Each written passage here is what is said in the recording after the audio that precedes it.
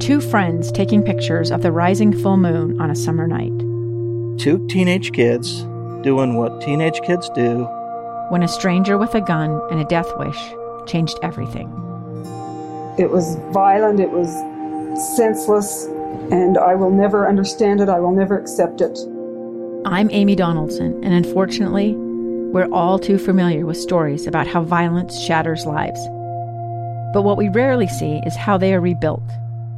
In a new podcast, The Letter, we relive tragedy, but only so we can hear the rest of the story.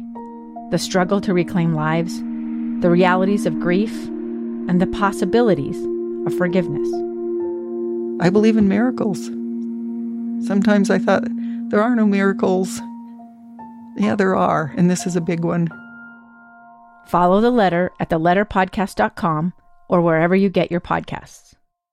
At SLRC, they understand your dream to move. Moving up, moving on, moving your body, moving mountains. SLRC can help you find the focus to define your finish line. As a top 10 run shop in America, they use their 25 years of experience to provide custom shoe fit analysis and offer a premium assortment of footwear and workout essentials. Locally owned, locally operated. SLRC is movement inspired. Visit saltlakerunning.com to schedule your shoe fitting today.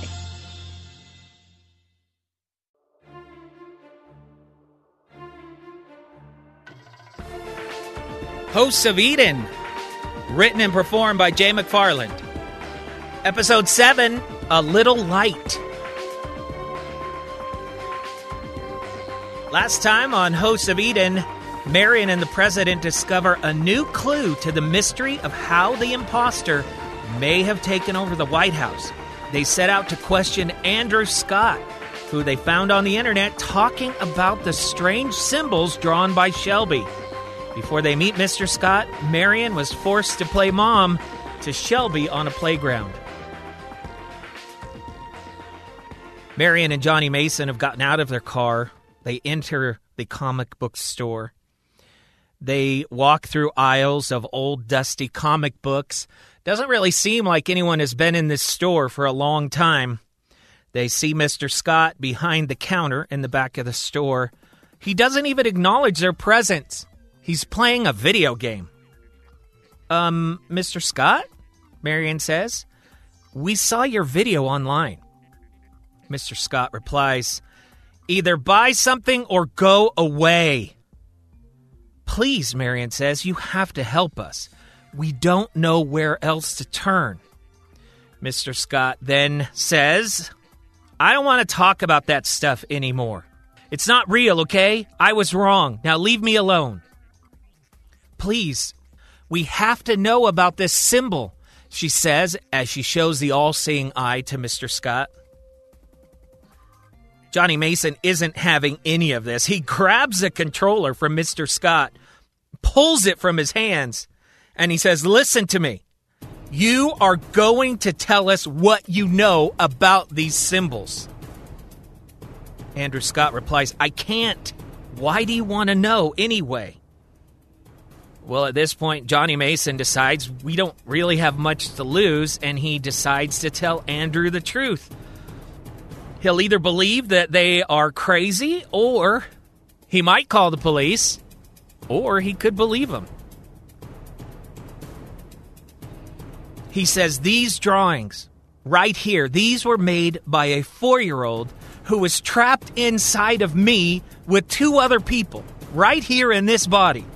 One of those people is the real president of the United States, which is why that imposter in the White House is acting so strangely. If we don't figure this out, it may mean World War III. Marion is shocked that Mason just spit everything out. Andrew also is shocked. He's very surprised. Without a word, he walks up to the front of the store.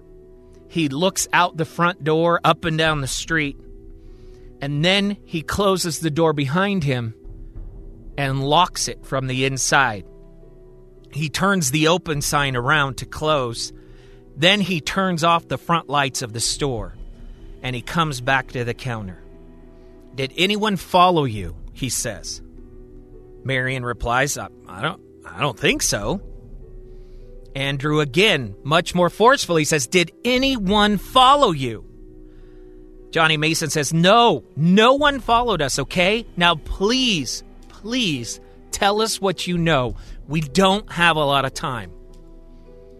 Andrew quietly says, "Follow me." They go through a door in the back of the store into a room that honestly is shocking to both Johnny Mason and Marion. It's messy. There's papers everywhere. It's cluttered. No sign of comic books. And there's pictures and newspaper clippings all over the walls. The symbol that Shelby drew can be seen everywhere. There's yarn and rubber bands connecting one location to the other. Johnny Mason can tell that this is an issue or subject that Andrew Scott is very interested in. He says to Andrew, "Please, Mr. Scott, again, we don't have a lot of time. What do these symbols mean? What do you know about what you said on the internet? Changing bodies or souls around?" Andrew's demeanor changes. Now that he's not out in front of the store, he becomes more excited to share what he knows. He takes him over and he says, "Look over here. Look in this book. This is ancient text. It was found in Egypt. It has that very same symbol, the same thing that is on the dollar bill." Then Andrew runs to the other side of the room. He shuffles through a bunch of papers. Yes, look here. These drawings found seem to show some type of device. Look at that. Look, it looks like they're putting one person inside of the other. Then he goes over to another part of the room. "Where is that?" he says. He's shuffling around. He's moving things. "Where is that?" Yes, here it is, he says. Look. Look, this looks like something coming down, going into the device from the heavens, and then it goes out into other people. Andrew has a hard time staying on one topic. He continues to go around the room, and finally Mason just grabs him by the arm and interrupts. "Where is this device?" he demands. "How do we reverse what has been done?" Andrew looks at him strangely. "I have no idea," he says. "I've looked and looked, but honestly, I have no idea. I was thinking that maybe it was the Ark of the Covenant or something like that."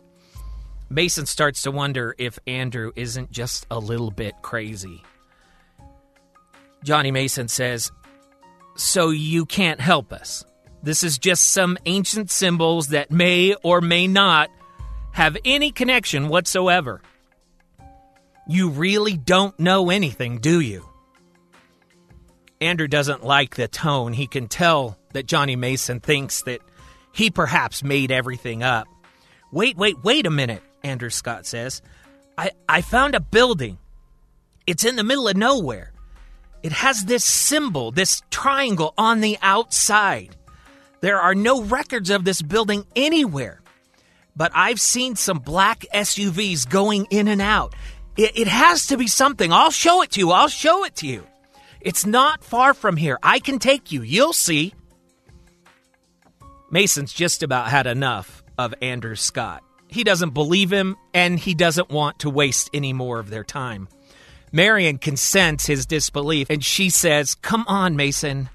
A building with the same symbols that you have been seeing and that Shelby has been seeing?" Mason responds, "This is just another goose chase, Marion. We may be out of time already. This guy is, Marion responds, "Well, if we may be out of time, we might as well check anyway. It seems to me that we have nothing to lose." Andrew puts his head right between them and says, Right. There's nothing to lose at all. Come on, I'll show you. You'll see." Mason looks at Andrew as if he wants to tell him to be quiet. Okay, Johnny Mason says. "Just one more question for Mr. Scott." "Yes," Mr. Scott says. "Where's the nearest playground?"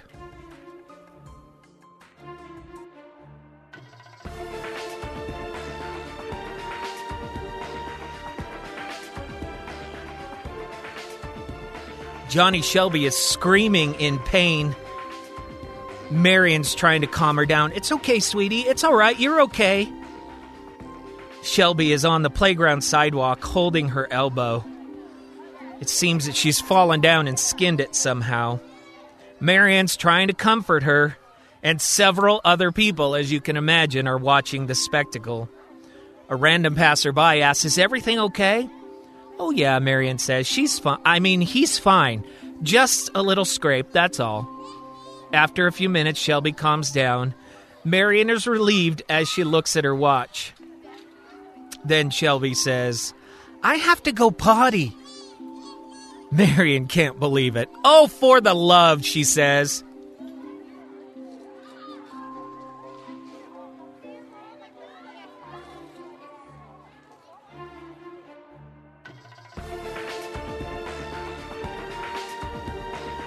A few hours later, Johnny Mason and Marion are in the old Ford Bronco following Andrew's vehicle. Andrew is on the phone with somebody in the vehicle, but they're not sure who. Marion asks a question of Mason. "Hey, I was wondering, where's Johnny? He hasn't come out for a while." Remember, Johnny is the real person who is supposed to be in that body, Marion's patient, who had been in the mental facility for multiple personality disorder. Johnny Mason responds, I don't really know. He doesn't try to get out anymore. It's like he's given up. I hardly sense his presence anymore." "Can't sense his presence," Marion says. "But he's the only one who actually belongs in that body." "Tell me about it," Johnny Mason says. "I just don't think he can process all of this, so he's just kind of shut down." "I wish I could just shut down," Marion says. Then Mason changes the subject.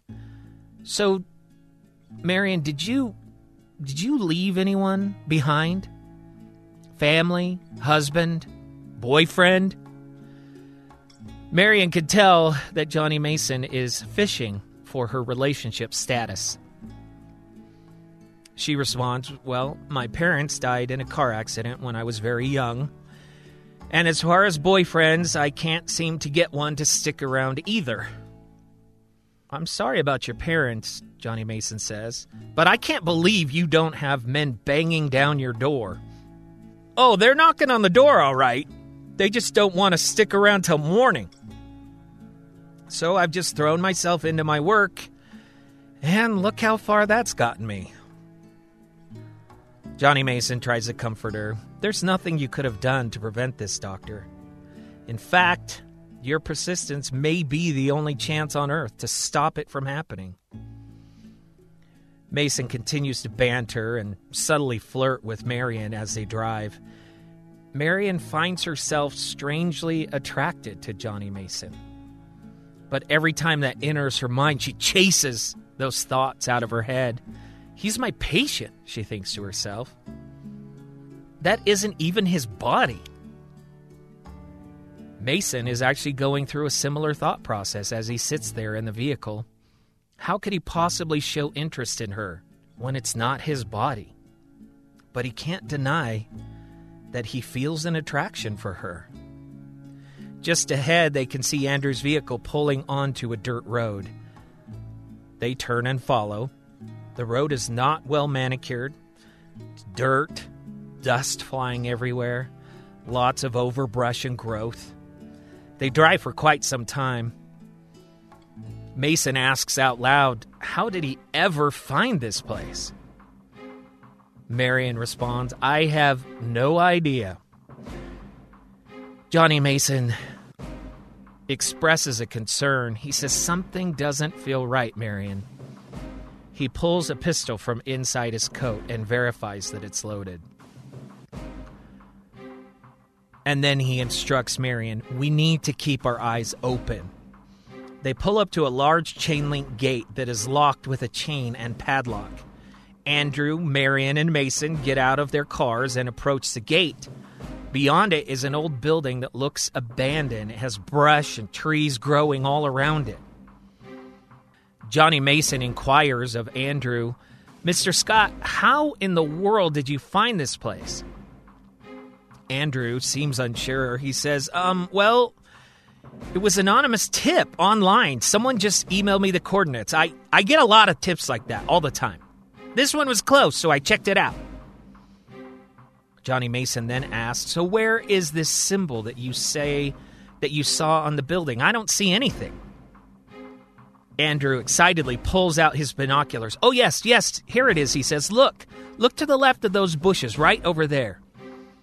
Mason grabs the binoculars and zeroes in. He can see the faint outline of what looks like the symbol that Shelby had drawn. Mason takes out a knife and pries the lock open with ease. He takes off the chain and goes right to the symbol on the wall. He pulls away the vines and the plants growing in front of the symbol. And he does indeed see that it closely matches the symbol drawn by Shelby. See, I told you, Mr. Scott says. I told you.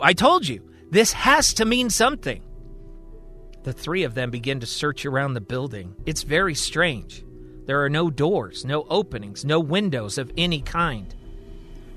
What kind of building has no way to get in or out? Marion asks. Johnny Mason responds, oh, there's a way in. We just have to find it. Keep looking. It may be from another building nearby, a tunnel, something. They search the entire compound but find nothing. Not even a footprint or mark in the dirt. Mason doesn't give up. He says the entrance can be anywhere. It could take months to find it, though. Marion refuses to quit. She goes back to the symbol on the wall and just stares at it. There's still some vines and dirt covering parts of the symbol, so she tries to remove them to get a better look at the whole image. As she does, she uncovers a small triangular opening with the circle around it. Wait a minute, she says. What's this? Come look. Mason and Andrew inspect the opening. It's about an inch deep. Mason blows on it to get the dust out. He notices 3 small holes, each of a different size and shape. One is square, one is round, and the other is a triangle. It looks like some kind of special key, just like the one you'd see in a movie, Mason says. You see, you put it in there and you turn. Then who knows what will happen? Spirits melt our faces off or something like that.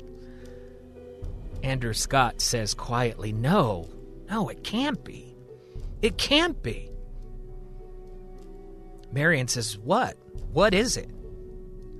Wait here, Andrew says. It can't be. It can't be. It just can't be. Andrew goes to his car and returns with a small box. I received this in the mail not just 2 days ago. He shows them a small box, opens it. Inside, miraculously, it has a small triangular object with 3 small pegs protruding from one side. I can't believe it, Marion says. Try it. It's a key. Hurry, let's try it.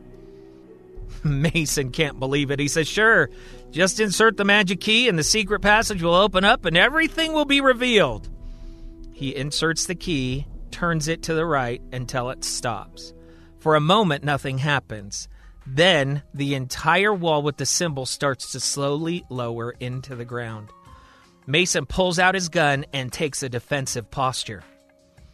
Andrew Scott says, this is so cool. I knew this was real. They all said I was crazy, but they were wrong. They were wrong. See, I told you I would show you. This is so cool. The wall lowers until the top is flush with the ground. All they can see is a large, dark room. Mason pulls out his flashlight. He shines it inside while still holding his weapon. The inside walls are all covered in strange symbols, including the eye symbol that brought them there. Off in the distance, they can see a faint glow that is pulsating from blue to red. That must be it, Andrew says. The device. This is really happening. That must be it. I told you I'd show you. They carefully walk a few steps into the building. Andrew hangs back a little as if he's scared. He's very excited, but also very nervous. Again, Johnny Mason says something just doesn't feel right. All of a sudden, they hear an unknown voice. You have good instincts, Sergeant Mason Johnson. Just at that moment, the lights turn on, and standing in front of them is the President of the United States, the imposter. On each side of him stands what looks like a Secret Service agent with their guns drawn. The imposter president says, "Dr. Marion Turner, don't you think it's time that we are formally introduced?"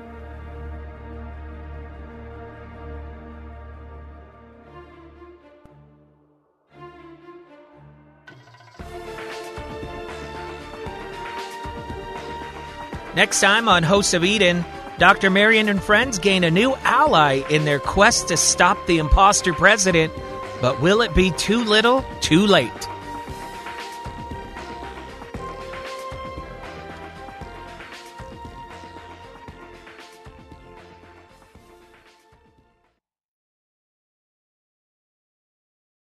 Well, I'm going to the beach where I belong. It's Coca-Cola nights at the Santa Cruz Beach Boardwalk.